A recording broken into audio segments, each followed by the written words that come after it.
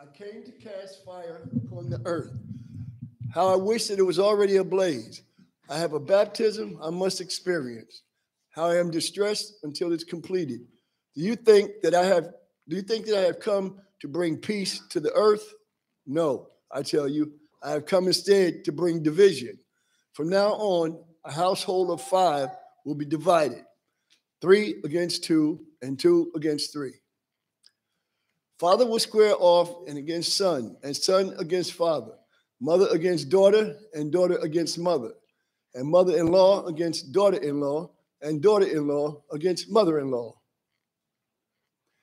Jesus also said to the crowds, when you see a cloud forming in the west, you immediately say, it's going to rain. And indeed, it does. And when a south wind blows, you say, a heat wave is coming, and it does. Hypocrites, you know how to interpret conditions on earth and in the sky. How is it that you don't know how to interpret the present time? It's the word of the Lord.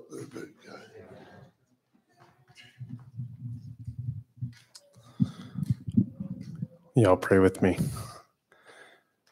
May the words of my mouth and the meditations of all of our hearts be pleasing to you, our rock and our Redeemer. Amen. It's a little bit of a bait and switch passage for Gary. I was glad that he took it. Today's passage from the lectionary was kind of strange. I think it's okay to refer to Scripture as strange. Sometimes because it's strange, we can hear it in a way that we might have otherwise just glossed over and breezed past. But in this strange passage, we find a conflicted Jesus. He'd been warning them, as we remember last week, about the hold that stuff has on us, that security does to us, the ways that stuff holds our hearts when we think we're holding stuff, and how these concerns of the world might dull them to a sensitivity and an alertness that they'd need to encounter a God who arrives to them, who arrives to us over and over, like the owner of a house, like a thief in the night.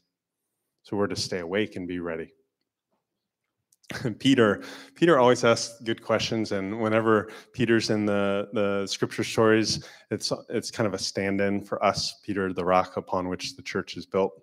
And Peter asks, is this parable for us or for everyone? How big is the target that you're drawing right here, right? Maybe he left off like, is this parable for anyone at all, right? And so Jesus launches into a rant about how divisive he can be. He's, burning this place up instead of bringing peace and cohesion. He's driving a wedge, splitting up households. There's some commentary about mother-in-laws and stuff. It's there. Read it. He's pitting parents against kids. Well, Jesus, this sort of behavior doesn't seem very Christ-like. It's kind of surprising. It's kind of scandalizing. But many of us know this sort of tension with too much familiarity. These last few years have really done a number on us all, haven't they?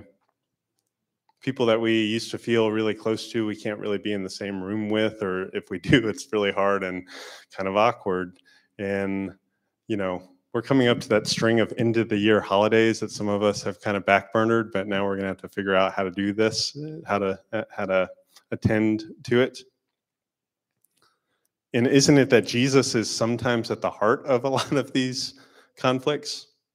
Oftentimes the most fierce and complicated conflicts happen between two people trying to know Jesus, trying to follow Jesus, trying to walk with Jesus, trying to live out of the abundant life that Jesus offers, only to find others are learning to do that in ways that lead to differing and sometimes completely opposite conclusions and behaviors.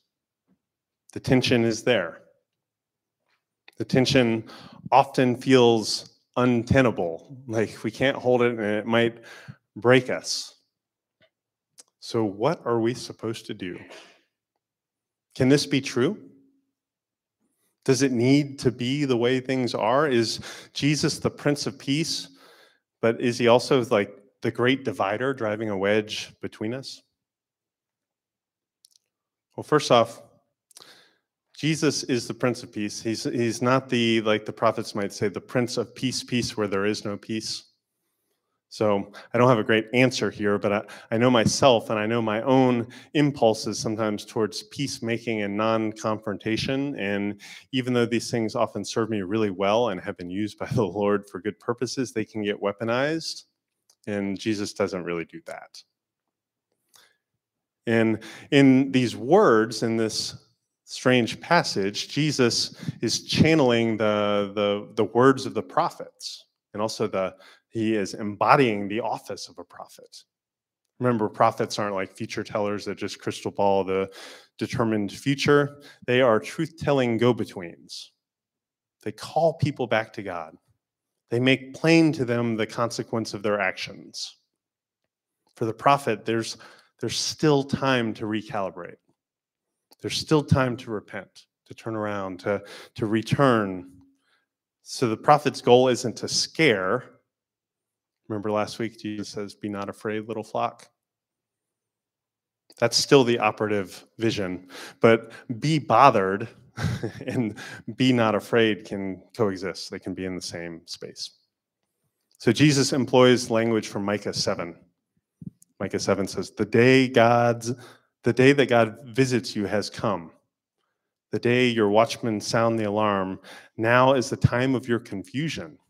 For a son dishonors his father, a daughter rises up against her mother, daughter-in-law against her mother-in-law. A man's enemies are the members of his own household. So those aren't Jesus's original words. He's remixing them and repurposing them and embodying them in a new context. We must always remember that for all Jesus's rhetoric, he is also our rubric. For someone to say these things, we have to remember that Jesus is always bearing in his own body a holding together and a putting back together of the world.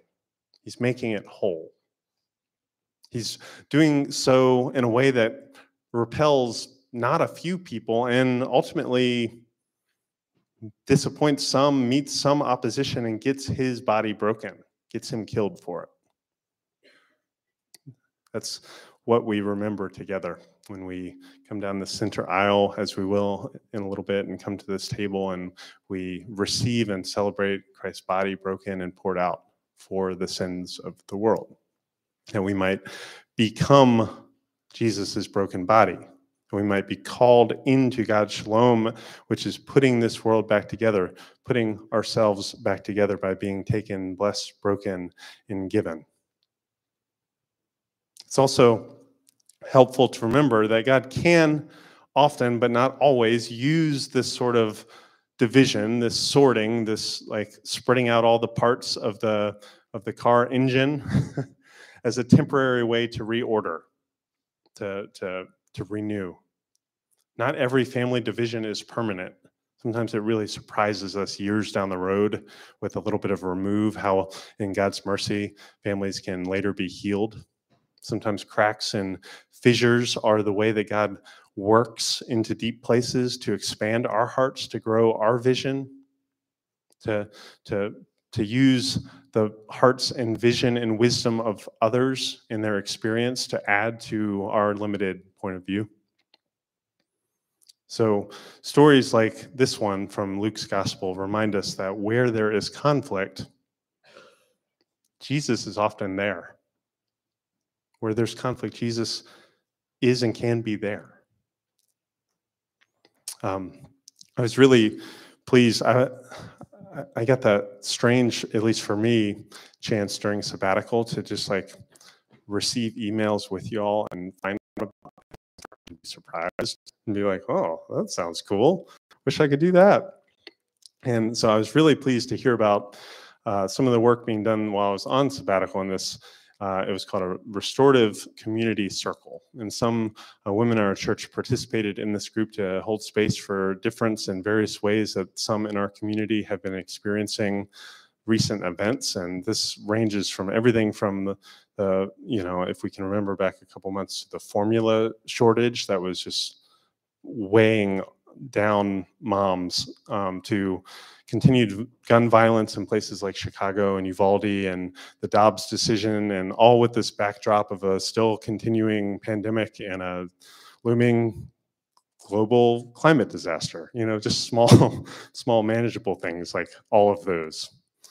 And the weight of these events are often particularly acutely felt by women, but they affect us all. And so the circle was an effort to cultivate a space, because these spaces don't just happen automatically. And to do so takes a lot of skill and attention. And the goal of that time was mostly just to lament and to unload, to share some burdens, and kind of the toll that this conflict, this extended season of conflict has had.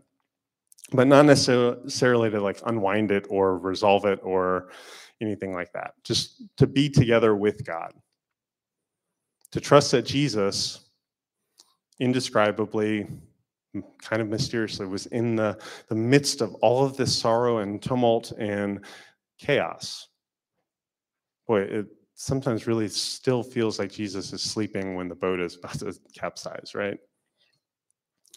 And this group, as it was described to me, the hope is at cultivating these spaces, we continue to build kind of capacity and facility, and to build muscles for trust and solidarity. That we can say with our sisters and brothers in Christ, I don't exactly know what you're feeling, or sometimes I can't exactly know what you're feeling, and also I don't necessarily agree with where you're coming from, but I am with you, and Jesus is with us, and this is a time, and here is the place where we can experience a measure of Christ's hope and healing and hospitality. So it was really encouraging to begin some of that work, and hopefully we'll have some other outlets for experiencing some of that work and the fruit. So then in our passage, Jesus shifts to talking about mother-in-laws and daughter-in-laws warring, to talking about the weather. Maybe that's what you talk about when you run out of things to talk about. It kind of sparked a throwback for me. We have some Florida State people here. When I was in college more than 20 years ago, I excitedly signed up for the only science class I needed to take in college, and it was Meteorology 1010. Introduction to the atmosphere, right? That first semester, I was introduced to the inexact science of predicting the weather. Just one semester of meteorology, and you're an expert, right? You think for how sneaky hard that class was, it was also sneaky early. It never sounds that early when you're coming out of high school. It sneaks up on you. You think that we would be better at predicting the weather by now. I specifically remember one day I took the lab too, which involved basically just going up on the roof of this class building on campus and just recording temperature and barometer readings and stuff. And you're doing all that, we're doing all this one day, and there's a Florida storm just right. It felt like you could touch it, it was right there. And you're looking at the barometer readings. It's oh, that's a pretty nice day, So I think Jesus is talking about something like that phenomenon here. Jesus criticizes them for knowing a little bit about today's weather, but not really understanding the climate. They can't understand what time they're in, not just where they are, but when they are, how God is showing up to them, how God is arriving, and what that might require of them. I think of MLK that says the time is always right to do what is right, and they might even believe that, but what time even is it? Honestly, I think this is one of the better cases for following the liturgical calendar, and if you're around Oak, you'll hear a little bit about this, because it is an alternative timeline for us as a people. It reminds us and it trains us, and sometimes it jars us out of the way things are. If you do it for long enough, you start to feel kind of weird, and it kind of acquaints you with constantly being a little out of sync with what the culture is doing, and that's okay. This is particularly operative in times like now when pumpkin everything has happened, even though it's August, or like when we're still singing Christmas songs in January when like the culture has moved on to the next monetizable event, maybe Valentine's Day or something, right? And so it helps us pay attention to the signs of the times by taking us out of time. By putting us in a new time and by spiraling us into God's time. This helps us pay attention to the signs of the times and the products of our behavior, but also not be beholden to them. You see, this passage shows us that the one who unites God and humanity, that's Jesus, also causes great division. This helps us when we're trying to read the signs of the times to not get too precise, to not get too hung up on what is going on and results. Well, like we read them, but we hold them pretty loosely. This makes our feelings really important, but not utterly reliable. It reminds us of that. It makes the people around us really vital to understanding the signs of the times, but also not immune to also being short-sighted or like the subject of a lot of groupthink. It makes even the ways we like read good and great and amazing things like our interpretation of God's word, which is durable and reliable and bears witness to God, who is the same yesterday, today, and tomorrow. It makes even that susceptible to like cultural captivity, right? So we're learning, and we call this discerning, where we're learning what to trust and how to trust. We're learning what to rely on and how to read the signs of the times. We're learning how to see and engage with God who comes to us. So, as Bob Dylan famously put it, you don't need a weatherman to know which way the wind blows. And I think that's true to an extent, because God has given us intuition and wisdom and discernment. God has given us each other. God has given us the Holy Spirit, maybe most importantly, the Holy Spirit that animates us, breathes new life into us, guides us. But like the weather, our walking with God is an imprecise science. Maybe it's more like an art. Like it's measurable, but it also involves feel. Because faith is learning to discern in hope. Faith is learning to trust. It's learning what to hold on to, but also what not to hold on to, what not to trust completely. Learning how to become trustworthy people, even when we're unsure. That's what faith is. Because we've been included in the life of a trustworthy God by the faithfulness of Jesus. James K. Smith talks about time and discernment. He says, discernment is not a baptism of the status quo. To read the Spirit's swerves in human history is not a matter of trying to sanctify when we are as what God wants. Discernment is naming when we are, unveiling the systems and structures and histories that got us there, and then divining the avenues forward that give hope. So to guide a faithful future, we have to know the past, we have to know the beginning, we have to know the end, and we have to know where we are. And we need to build in expectation for God to interrupt, for God to arrive, for God to come to us. You can see all of this is pretty unwieldy stuff, walking in faith. It should make us heed the words of James 1:19 that say that we should be quick to listen, slow to speak, and slow to become angry. Because none of us have mastered this. All this involves building trust. That takes a ton of time. It takes a lot of risk. And it takes a lot of trust. Trust that God is with us. Even when things aren't tidy, maybe especially when things aren't tidy, God is with us. In the presence of suffering and change and uncertainty and trauma and all of those things, exactly there, exactly then, God is with us. Not in a way that we can manipulate, but in a way that we can trust, in a way that we can become attuned to, in a way that we can begin to improvise off of the raw material that we've been given and the people that we're with.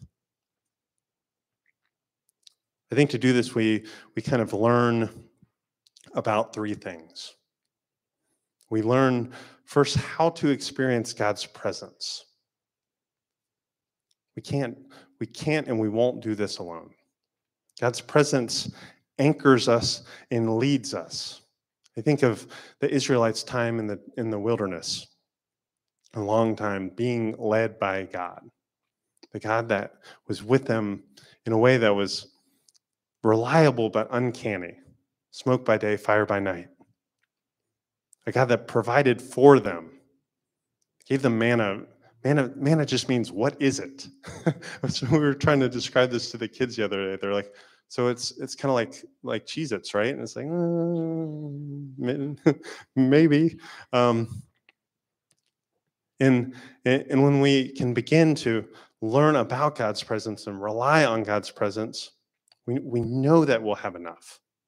We'll also resist impulses to hoard and capture and control and stockpile. So we need to learn how to experience God's presence. We also need to learn how to hear God's word. First and foremost, God's word, when you see it, and it's a capital W, God's word, that is Jesus, the Word made flesh, the image of the invisible God. It is Jesus whose voice spoke creation into being and who is bringing in his very body the new creation. This is Jesus who continues to call people like Lazarus out of the grave. And also, God's word is God's word in Scripture that bears witness to God's being and God's work. We need to learn how to hear God's word. For us, that might be memorizing Scripture. It might just be drilling down on one passage. It might be committing to reading with others the whole scope of Scripture in a period of time, the whole New Testament before the end of the year, the whole Bible in a year. It is getting this into our bones. God's people has a deep history of this. Israel is built around the Shema. Hear, O Israel, the Lord is one. And throughout the Hebrew Scriptures, there's this kind of running theme that makes its way into the New Testament of God's people voraciously ingesting Scripture. The prophet Ezekiel was told to eat the scroll. John the Revelator is told to eat this book.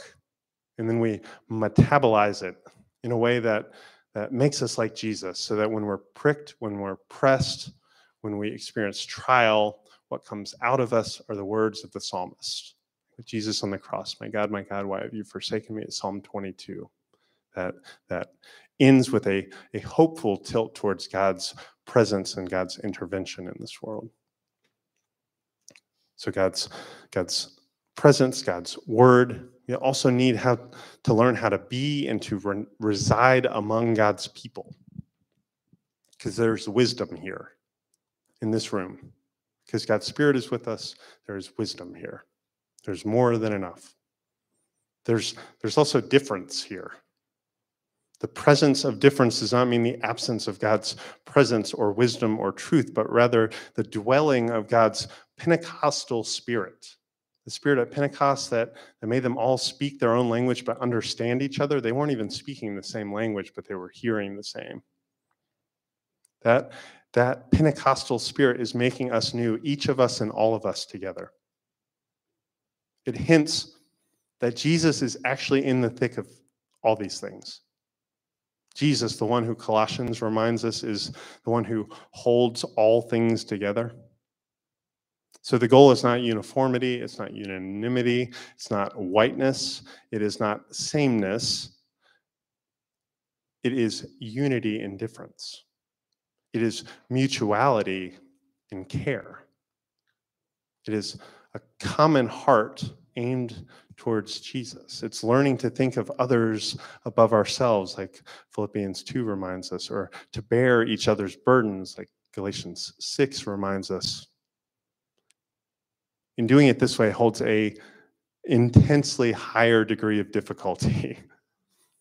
When you're looking at someone else, and it takes a lot more of an imagination to realize how you're bound to them and with them than when you look at someone else and you just see a mirror image looking back at you and repeating back to you the things that you want to hear.